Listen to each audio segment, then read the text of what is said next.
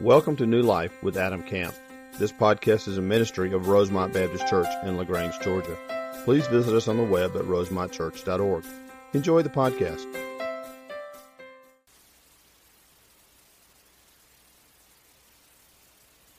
Before we begin, I just want to remind you of 30 days of prayer. We're winding down on that for this particular 30 days. We're going to do something new after that, so you be thinking about that and in prayer for that. But I want to remind you, too, of our Guatemalan team. We have some little, sheets of paper down here on the front row that are stapled. Spring Break Guatemala team, March 28th through April the 4th.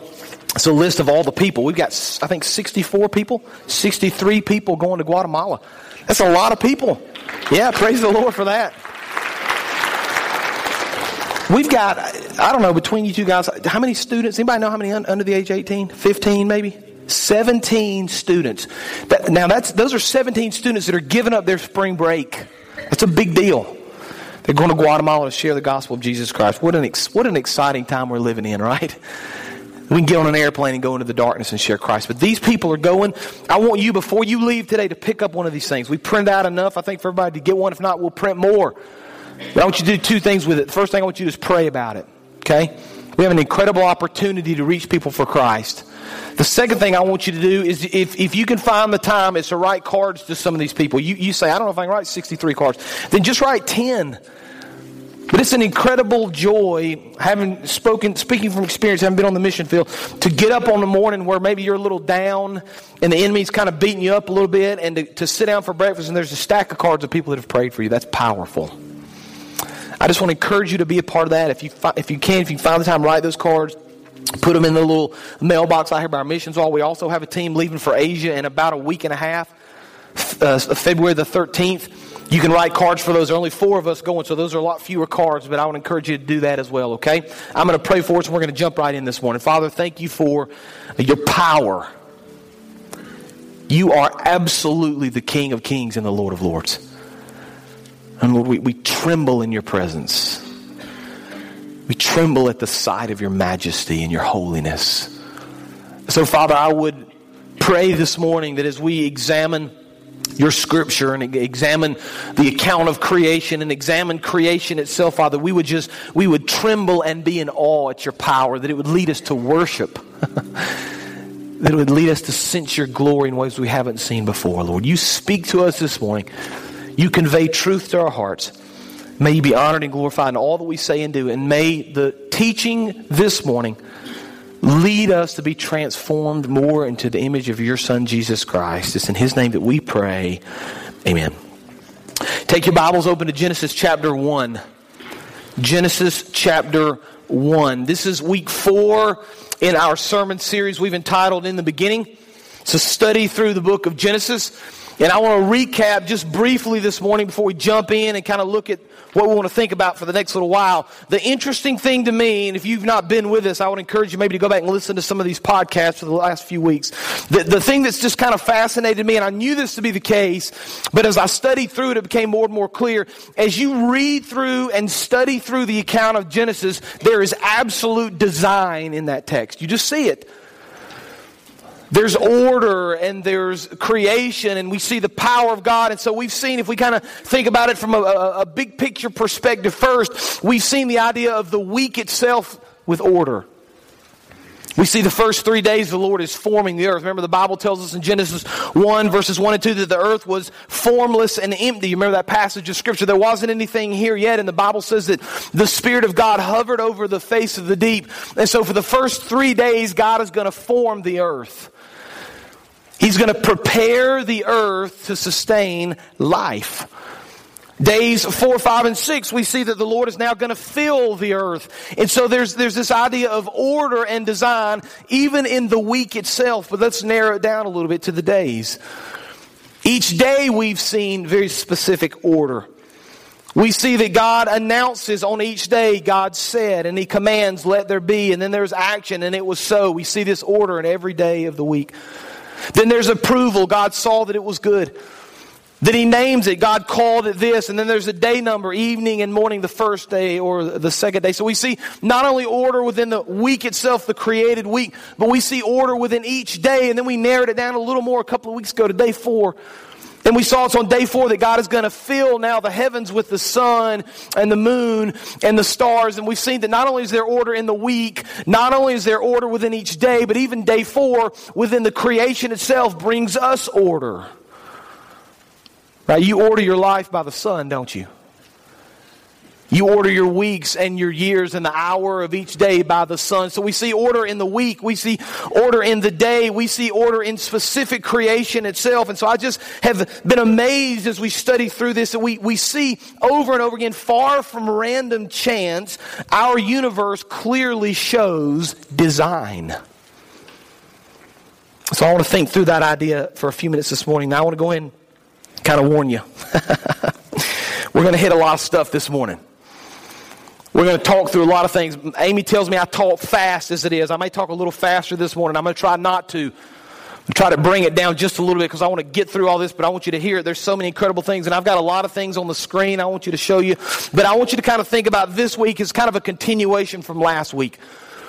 Last week we took a look at Genesis chapter 1 verses 20 through 23, day 5. And I'm going to read those again this morning. We're going to review that just briefly. And then we're going to jump off into another idea the rest of the morning. So Genesis chapter 1, beginning of verse 20. We have this on the screen for you. And God said, let the water, there it is again. There's always the announcement. The pattern within each day is fascinating to me. God said, let the water teem with living creatures. And let birds fly above the earth across the expanse of the sky.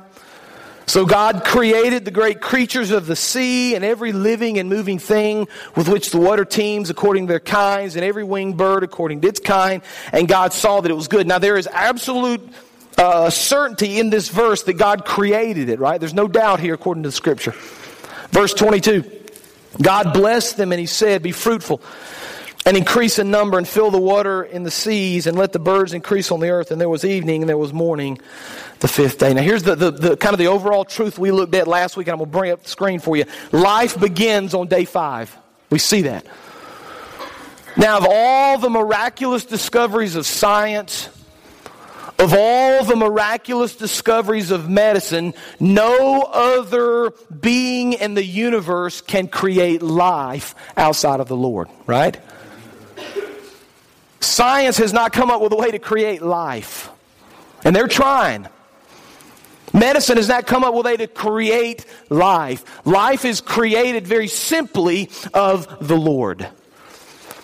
And so we took a look last week at kind of biblical reasons to reject this idea of natural selection, to reject this idea of evolution. I want to just very quickly give you those again before we go kind of to another place. I said last week there are 2 biblical reasons we should reject evolution. Number 1, we should reject evolution because it removes God from the world. It's a very clear, very deliberate attempt to say that everything came about without the Lord. That's what secular evolution says. And as followers of Christ, we need to be very clear on this truth. Anytime there's a worldview that rejects the Lord, we should reject it. Now, I think we need to be firm there. And I'll be very honest, I don't care at any point in the future what an expert tells me. If they tell me there's no God, I'm going to reject it. I'm going to refuse it. Now that's the first thing we looked at last week. The second biblical reason we gave to reject evolution is because the Bible teaches that death didn't enter the world until sin, right? The Bible teaches there was no death before Adam and Eve sinned. That's found in the book of Romans. I spent a good bit of time on that last week. If you want to hear more about it, you can listen to my podcast from last week. I don't have time to talk about it this morning, okay?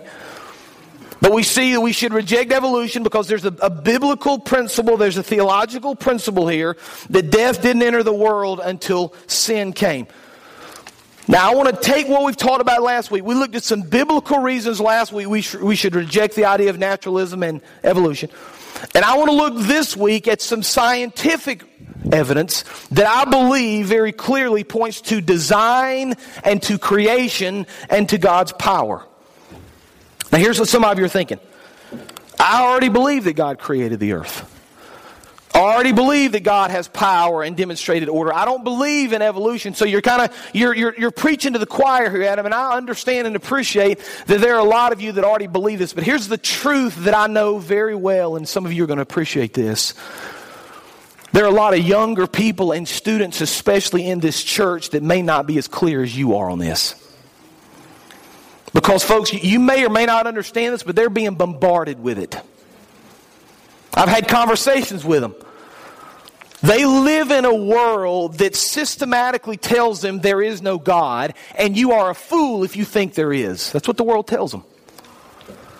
And so they come out of that environment into a Sunday morning service, and we're proclaiming the glory of the Lord, and we're talking about His power, and they have this hard time making the distinction here. The person I heard earlier in the week told me there was no God, and now you're telling me I should worship the God, and I don't really know how to make these things fit. And so I want to spend a few minutes, if I could, thinking through things in the world and in creation that point us to the created order.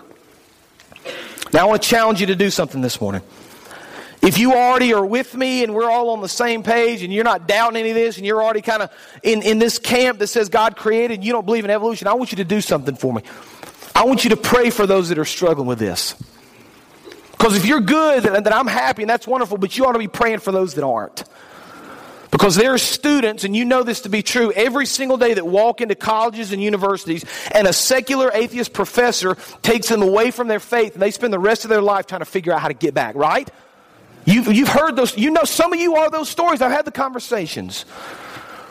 And so I've really, honestly, just kind of being transparent, struggle through this particular sermon because we're going to step away from Scripture for a little while this morning. I've already made the case scripturally. And I'm always going to stand on that foundation. But I'm also aware as the under shepherd that sometimes we have to protect the flock. And when our students are being picked off right and left by falsehood and by godless theology, I think sometimes we need to stand up and protect them. And so we're going to think through truth this morning. Now, I'm going to tell you, students, I know some of you are interested in hearing this and you're going to take some notes. If you're really interested in hearing this, if this is important to you, an important thing that you've heard in school and something you struggle with, I want you to take some notes and write some of the stuff down and spend some time going back through it because there's a lot I can't cover. I'm going to give you kind of the 30,000-foot view, and then I'll make this plea and I'll make this option to any student or any person in this church.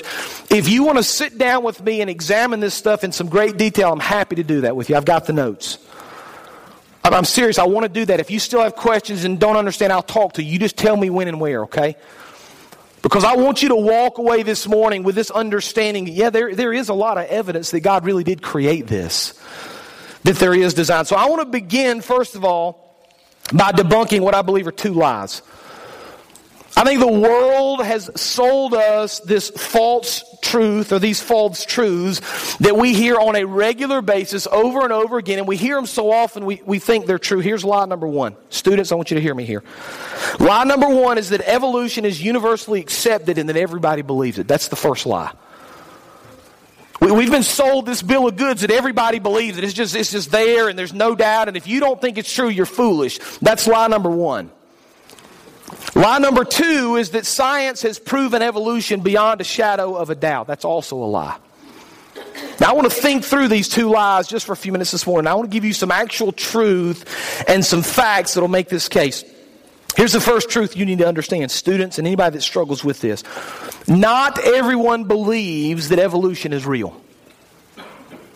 You need to go ahead and just let that settle in. This idea that the whole world thinks is true and everybody believes it and everybody's bought into it and you're foolish and you're in this minority is simply not true. You say, Adam, how do you arrive at such a conclusion? I've looked at the numbers. Gallup Research. You can go to their website, GALLUP.com, and you can search this. Every year they ask the question about creation and evolution. They've been doing it for like 50 years. You can see the numbers. Here's the startling fact you're probably not aware of, students. You ready for this? The latest Gallup poll says that less than 20% of Americans actually believe in secular evolution. Did you know that? We're told that everybody believes it, right? It's just fact, and we've been sold this bill of goods that is true, and we need to buy it. Less than 20% of the people in America actually believe that secular evolution is true. Now, that's a statistical fact. So let me kind of boil this down for you and make it real clear. You are in the majority if you believe God created the earth. You need to know that. Period. Statistically, you're in the majority. If you believe God did not create the earth, if you believe in secular evolution, you're in the great minority. Less than 20% actually buy that. And I think that's important for us to understand because especially as young people, it's easy to get sucked into this. I don't want to be different than everybody else, right? You remember those days? I don't want to be the odd man out. And when I'm portrayed as the odd man out, as if everybody believes it except me, I look like a fool. Not everybody believes it. Statistics show that. Now, some of you are probably thinking, okay, so there's a lot of people in America that don't believe it. But these people are silly, they're untrained, right? They don't know what they're talking about. You would say something like this.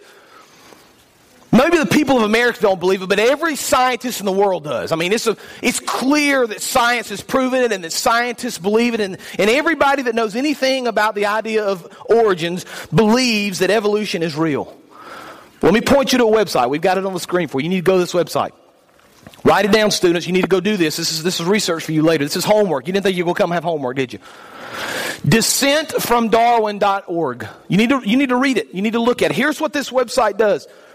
There's a list on this website of about 1,000 now. It's about 22 or 23 pages long. About 1,000 recognized scientists that don't believe evolution. We've got it. Go ahead and pull it up. I didn't have time to show you every one of you. You can't read a lot of these. You're just going to have to trust me.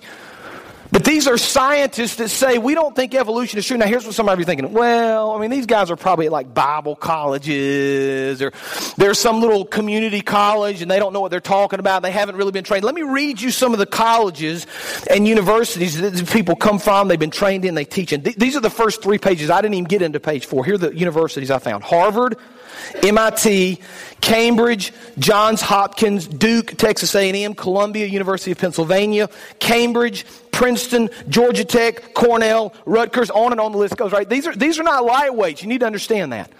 You see all the different things on the list that say PhD. These are people that have studied this.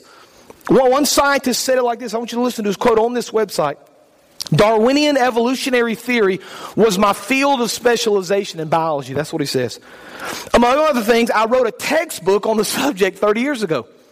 But however, since then, he says, I've become an apostate from Darwinian theology and have described it as part of modernism's origination myth, right? He says it's not real anymore. I don't believe it. I used to believe it. The more I studied, I see it's not true. You say, well, these people are just from America, right? The rest of the world believes it. There are people on this list from Russia, the Czech Republic, Hungary, India, Ukraine, Israel, Brazil, Hong Kong, England, Japan, Spain, Canada. On and on the list goes. These are not lightweights. Here's what I want you to understand. Here's what I want you to understand, to be fair. Now, I don't ever want to stand up here and lead you in an area and set up a straw man argument. To be fair, there are lots and lots of scientists that still support evolution. That's true. We need to be fair.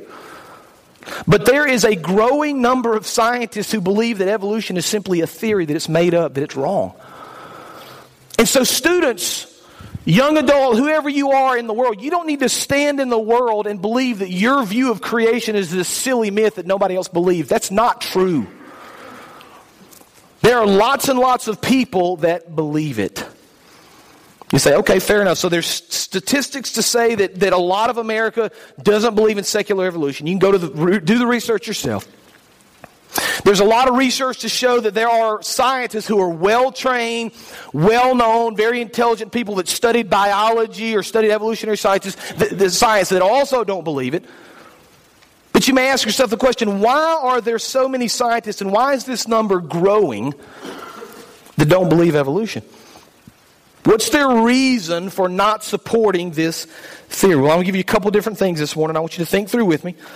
Write these down, think through, and we're going to discuss them. Here's by far the largest reason that a lot of these scientists are questioning evolution. Number one, we got it for you on the screen. There's a lack of transitional fossils. Now, we're getting into some science here, so stay with me, okay? But I just feel like we need to think through this because we're being attacked here. The Word of God is under attack. Creation is under attack.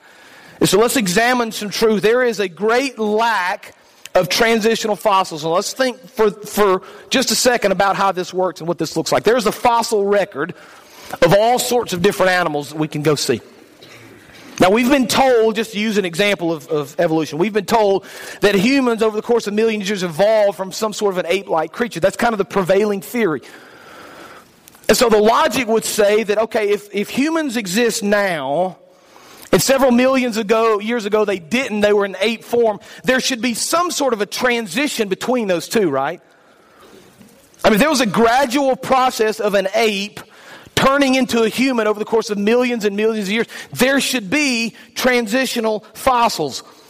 We should see what scientists call intermediate stages, right? There's something that's kind of a half of an ape, and he's half of a human. We should find all sorts of transitional fossils. Here's the problem.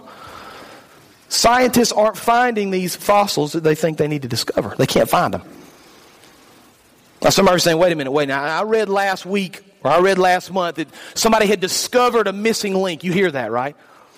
They discovered a missing link. It was half of an ape, and it was half a human. It lived a couple million years ago, and so they claimed that this was the missing link. Here's what you need to do when you read about these missing links. And again, I can't get into this. You're just going to have to trust me, and you do the research yourself. Here's what you're going to find about these missing links. You're going to find one of two things. The first thing you're going to find more than not is that these quote-unquote missing links are highly debatable in science. There are lots of scientists that say, you know what, this really isn't a missing link, this is just a chimpanzee. Or this isn't a missing link, this is just a human. And the problem is we're not finding full skeletons now, we're finding just pieces. We'll find a jawbone, or we'll find an ankle bone, or we'll find a wrist bone. And from that, they're building this case that this is some sort of an evolutionary missing link. So there's great debate about whether these are quote-unquote missing links. Here's the second, maybe more interesting thing you're going to find when you delve into these so-called missing links, these transitional forms. Here's what you're going to find. There are lots of them that are actually just fake. They were made up. One of the greatest examples is Piltdown Man. We have a list here on the screen. If you're taking notes, you need to write these three down. These are some of the more famous. Piltdown Man. Piltdown Man was discovered in the early 1900s. Here's what the quote in the article said about Piltdown Man when he was discovered. British paleontologists came to accept the idea that the fossil remains belong, now watch this, to a single creature who had a human cranium and an ape's jaw. That's interesting. That's what you would expect to find, a missing link, a combination. Offering, here's the quote, the missing link between apes and humans in the evolutionary chain. Here's the only problem with that finding. It was a total fake. They faked it. They later found out that it was an ape's jaw, and they had literally taken a dog's tooth and filed it down and put it in the jaw. That's the way they did it. It's fake. You can read about it. Go read it. Go do the research yourself. Nebraska Man is the same example.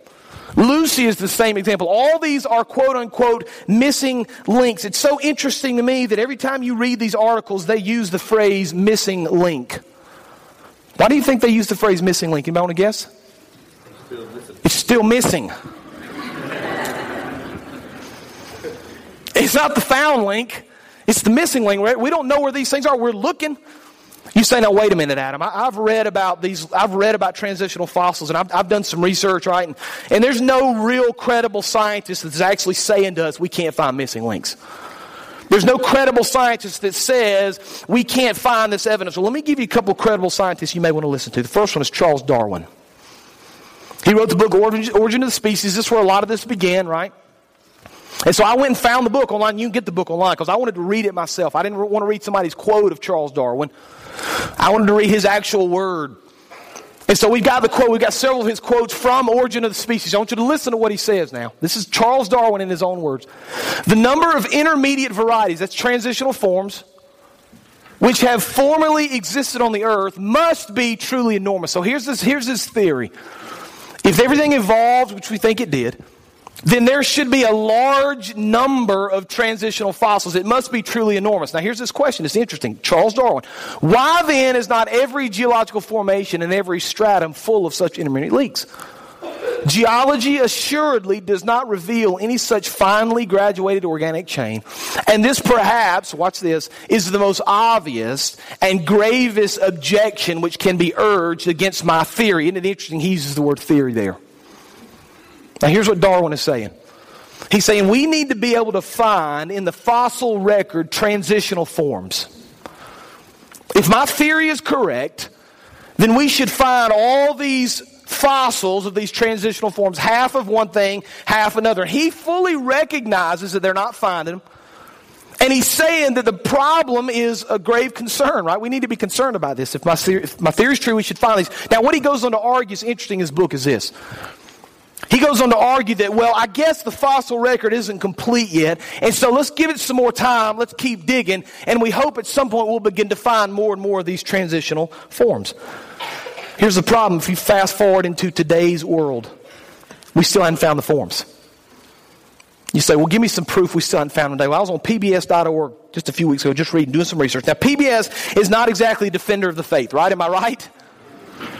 We've got a quote from PBS.org. There should be a fossilized record of small incremental changes on the way to a new species, right? We should see transitional forms, but in many cases, scientists have been unable to find most of these intermediate forms. Darwin himself was shaken by their absence, right? We're not finding what we thought we'd find. And again, the transitional forms that have been found are highly debatable. You should do the research. So PBS.org, recent studies are saying we're still not quite sure where all these transitional forms are coming from. Now, you remember last week we read an article or a quote from Stephen Jay Gould, who's a very well-known atheist, very well-known evolutionary scientist. He was at the American Museum of Natural History, got his PhD from Harvard, did work there, taught there, paleontologist, evolutionary biologist. Listen to his quote. Bring his quote up if you would for me, please. He said, the absence of fossil evidence for intermediate stages has been a persistent and nagging problem for a gradualistic account of evolution.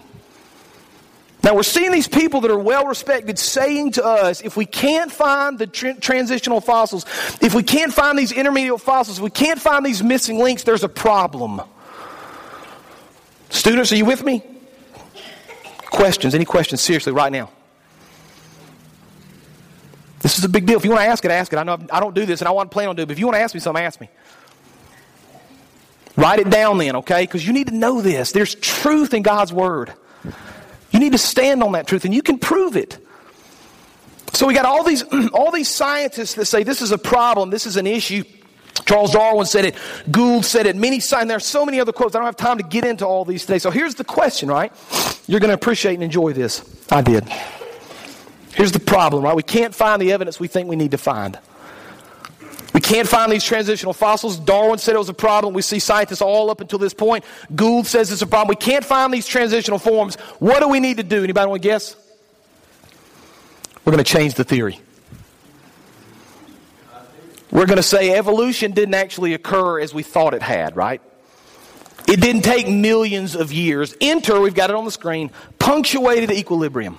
You should write it down. If you're taking notes, write it down. Write it down. Come on, I feel like I'm back in school now. This is cool. I got to tell you the right thing. Got homework. I'm going to test you on it next week. Punctuated equilibrium.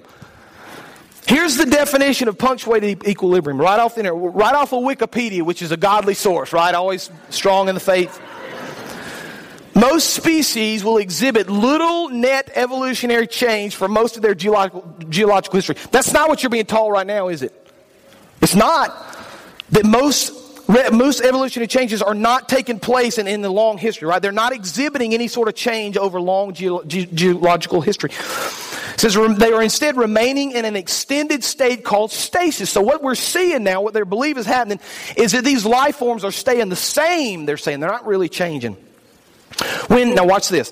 When significant evolutionary change occurs, the theory proposes that it's generally restricted to rare, and here's the word, rapid events. That's the theory. We can't prove that it took millions of years because there's no transitional forms. So because we can't prove it took millions of years, we're going to change the theory and we're going to say that, yeah, they lived for millions of years and nothing happened and boom, just all of a sudden everything changed and they developed into a new organism. That's the new model. The problem is there's no physical evidence in the fossil record to prove that.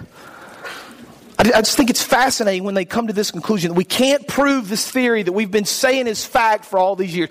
We can't prove this theory we've been teaching you as if it's absolute truth, so we're going to change the theory. I'm just curious how long it's going to take for that to get in the textbooks. Have any of you read about punctuated equilibrium? Any students?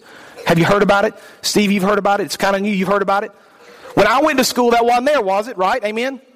We didn't hear about that. Now, it's okay for science to change. That's fine. There's nothing wrong with that. Praise the Lord for science, and please don't hear me stand up here saying I'm preaching against science. I think science is fantastic and we need it. But science is changing. In fact, I want to make a bold prediction, and you can write it down and you can hold me to it. Here's the prediction.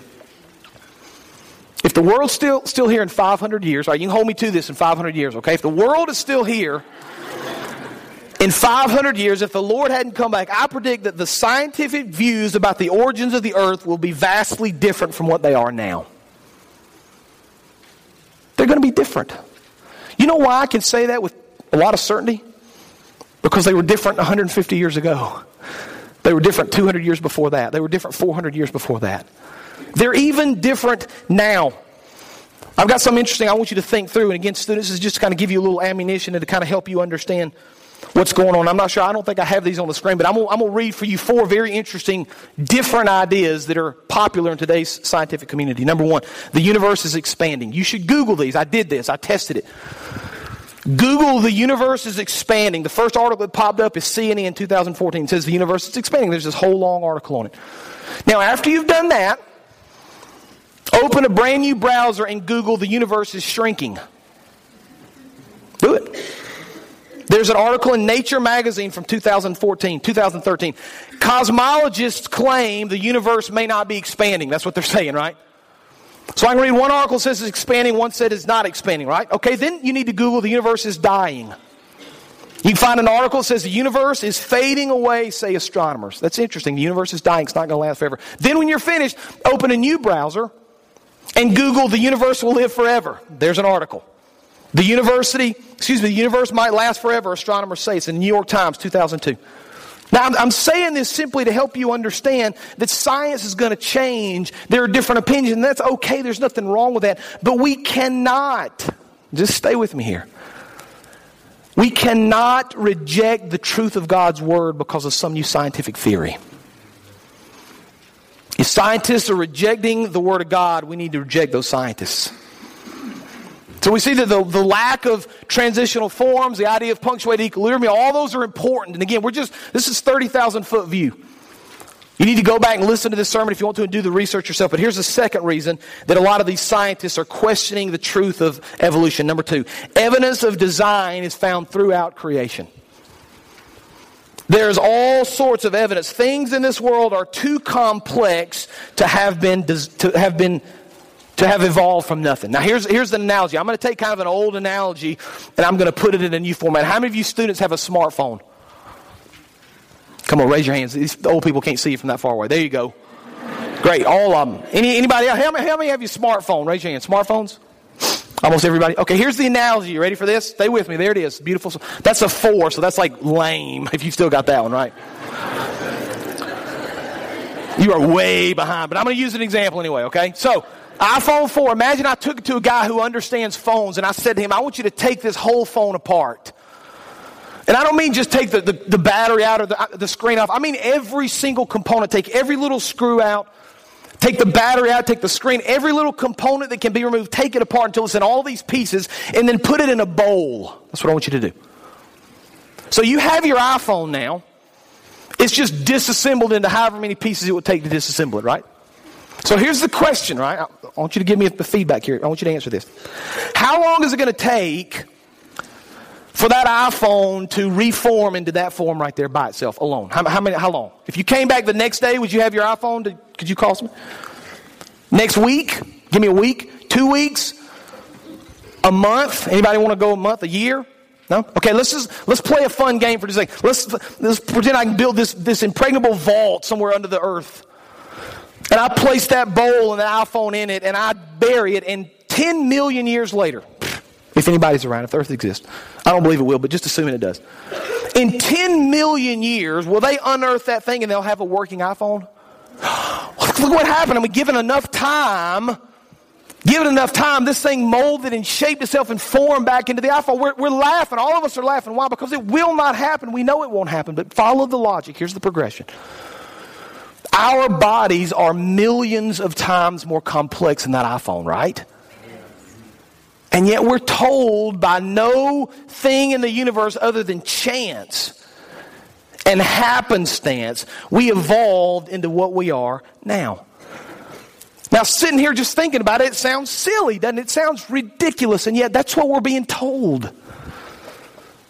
That's what people are sharing with us as if it's absolute truth. One of the areas that we see design One of the areas that we see order is in the human cell. I want to read to you from Stephen C. Meyer. He's the director of the Discovery Institute Center for Science and Culture.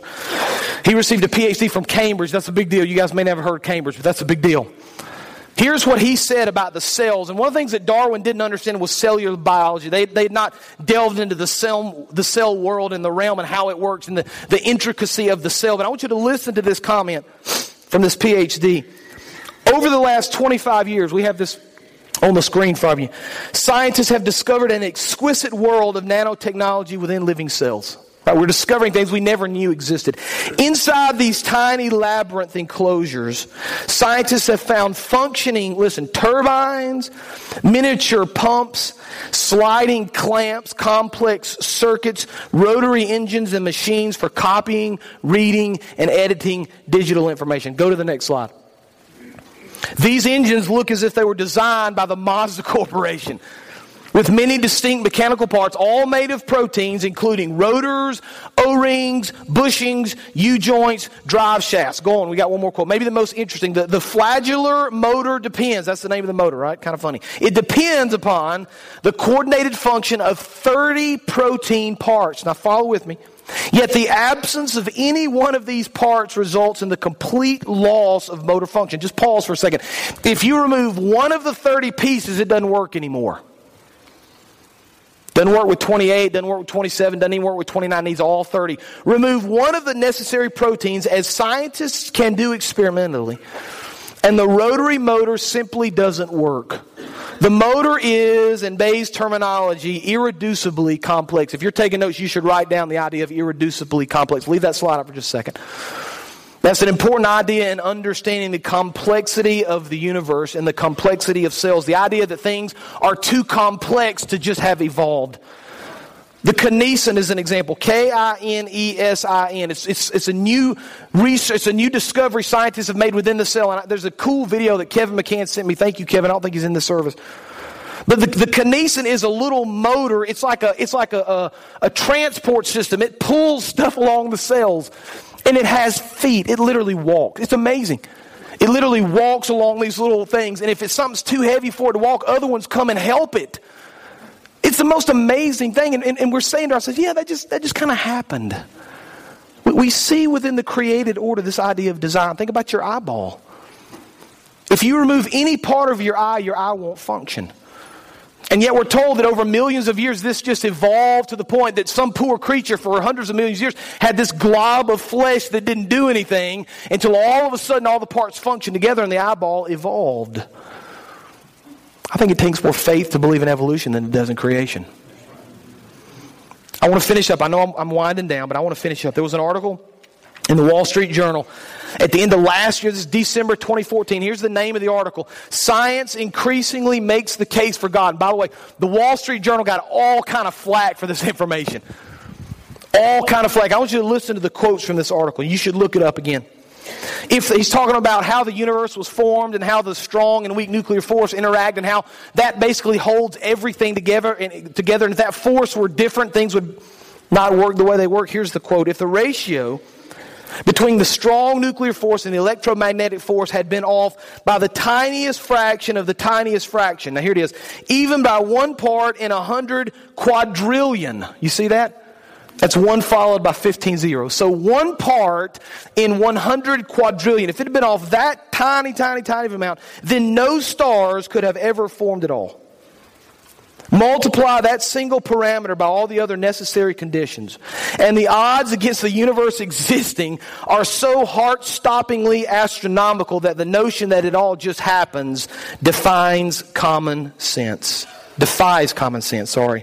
It would be like tossing a coin and having it come up heads 10 quintillion times in a row. There have been all sorts of theoretical physicists that talk about design. There are all sorts of people that claim there is obviously some sort of a plan in creation. I've got one final quote from this article that I think is just kind of the nail in the coffin. The more we get to know about our universe, the more the hypothesis that there is a creator gains credibility as the best explanation of why we are here. Man, there's an old saying that these philosophers are kind of climbing the hill of knowledge. They're kind of climbing the mountain of knowledge, and when they get all the way to the top, they're going to see that the theologians have been there all along. I think that's true. I think we've got truth. I think the world bears out that we have truth. And students and anybody that struggles with it, you don't need to back down from anybody that tells you there is no God, because there is. The Bible says it. The world says it. And you say, why would people choose not to believe? Why would they work so hard to prove there's no God? I think there's a very, very simple reason. If people admit that there's a God, then they realize very quickly they're accountable to that God. And people don't want to do that. I want to finish with Romans chapter 1. We have it on the screen. For since the creation of the world, God's invisible qualities, His eternal power, His divine nature have been clearly seen, being understood from what has been made, so that people are without excuse. For although, now this is fascinating, although they knew God, right? The Bible tells us there's no actual atheists. That's an interesting little theological discussion. They knew God in their heart. Although they knew God, they neither glorified Him as God, nor gave thanks to Him, but their thinking became futile, their foolish hearts were darkened. Although they claimed to be wise, how many people in our world think they're wise? They became fools. Verse 25, they exchanged the truth about God for a lie. They worshipped and served created things rather than the Creator, who is forever praised. May God receive glory for His creation, and may we find the strength to defend it. Let's pray. Father, thank You for Your word. Thank You for the clarity of what You've given us and what You've shown us, Father, and the clarity of Your creation and the beauty of who You are, Father. I pray that we would understand the truth of Your word, understand that there is real evidence in the world to support what we read. Give us the strength and the courage to stand firm in our faith, even against the onslaught of, as the words in Scripture call them, fools. People who think they're wise, but they're foolish, Lord. But I pray right now specifically for those people, Lord, because I know we have those conversations. I know these students are going to have these conversations. Allow our students, as they have these conversations, to season that conversation with grace and with love. And so through the whole process, Lord, in that discussion and in that debate and whatever may come from these sermon series, that Your name would be known. We love You and we serve You in all things. It's in Jesus' name that we pray. Amen. You can stand.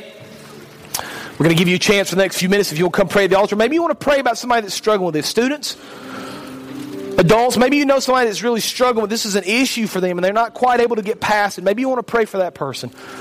Maybe you want to accept Christ as your Lord and Savior. Maybe you want to join this church, but this is your time as we sing, You Come.